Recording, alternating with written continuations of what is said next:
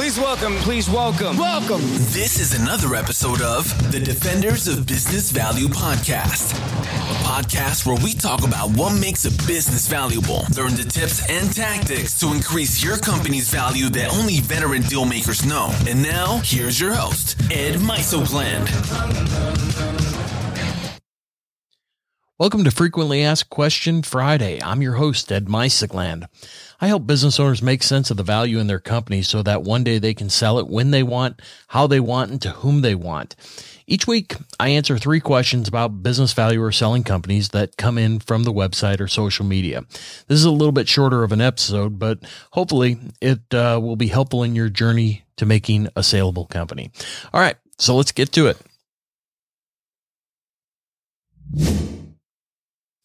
The first question today is, why do I need to understand business value? Well, it depends on who the audience is.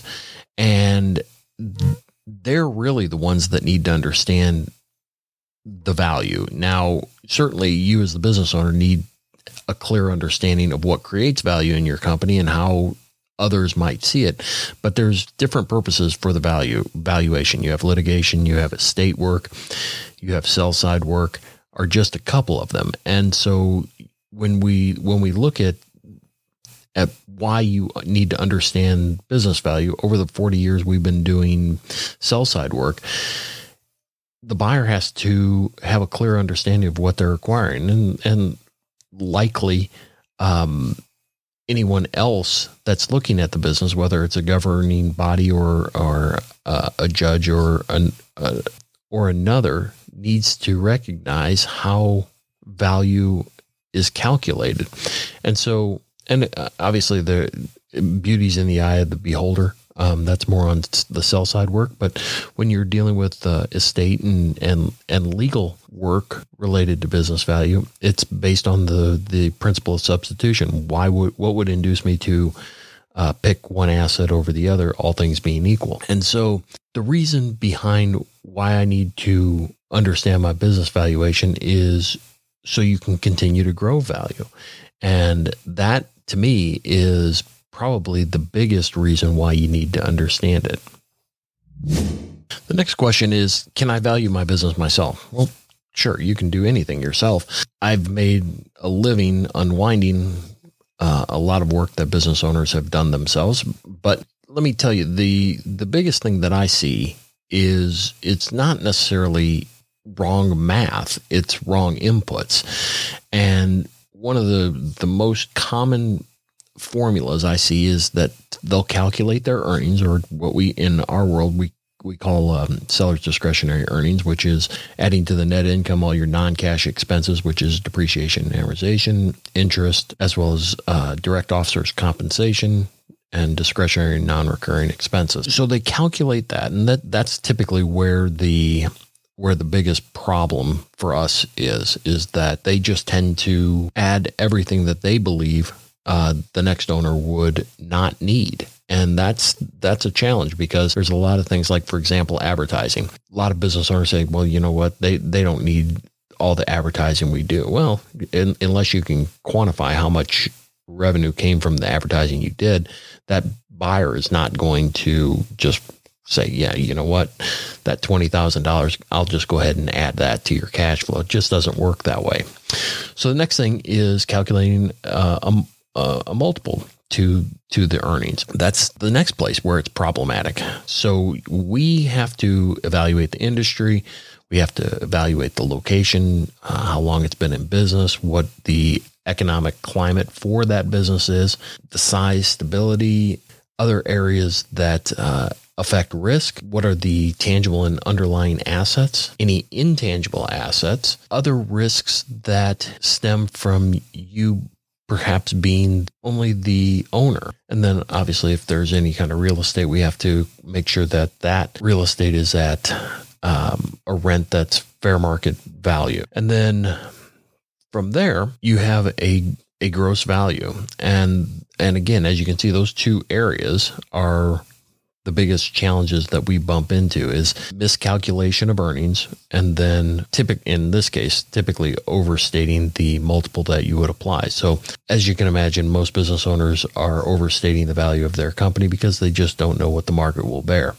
And again, going to the market with a high price is not necessarily a bad thing. It's just you don't want to scare off buyers because they assume that you're just hoping that you'll bump into an idiot that will pay that. It just doesn't happen like that anymore. There's just too much information. There's just too much accessibility to business valuation knowledge. So is there a general valuation formula? Yeah, I just gave it to you. I just don't think that it is probably in your best interest to employ it unless you have some guidance on what you're applying. Okay, let's move on to the last question. The last question is, what method of valuation do I often use? Well, as I indicated many times, I predominantly do sell side work. And when I say that, I help businesses prepare their companies for sale. And when I do it, I'm looking at the market approach. I want to know what companies are selling for, or historically have been selling for, and try to understand what caused those buyers to behave in that fashion. And then from there, I can apply what I've learned through studying completed transactions and apply it to the company I'm working with. Now, on the buy side, the buyers are not only looking at what our company's selling for like that, but also the income approach. They want to know, what are my returns? How do I get my money back? And how do I get a return that's over and above what I can get elsewhere? And as well as if they plan to own and operate it, how do I earn a living on top of the previous two that I mentioned? And so those are the two predominant ones. Based on the date of this recording, I would imagine that we'll probably be doing some asset approach value work because of companies that don't survive this COVID-19 mess that we're in. So those are the one that I use the most is the market approach. The second one, when we're working with buyers on the buy side, I tend to do the income approach. And then lastly, if the lowest value tends to be asset approach, because that's an assemblage of assets. Well, that about wraps it up. But before you go, would you like to receive a weekly newsletter of curated articles that I've stumbled upon or am writing about regarding business value and making a company saleable? Well, if so, go to defendersofbusinessvalue.com and sign up for the newsletter. Now, if you have a question that you would like answered, go to, again, the website, defendersofbusinessvalue.com, and push the appropriate button, or you can email me at ed@defendersofbusinessvalue.com, or you can reach me at Twitter at Ed Miso. Thank you so much for spending time with me. If I can ever be of help to you in any way, please don't hesitate to reach out. Have a good weekend, and I'll see you next week. This was another episode of the Defenders of Business Value podcast. For more episodes packed with strategies to increase the value of your business, visit defendersofbusinessvalue.com for show notes, transcripts, and free tools to start you on your journey. Subscribe now so you don't miss any future episodes.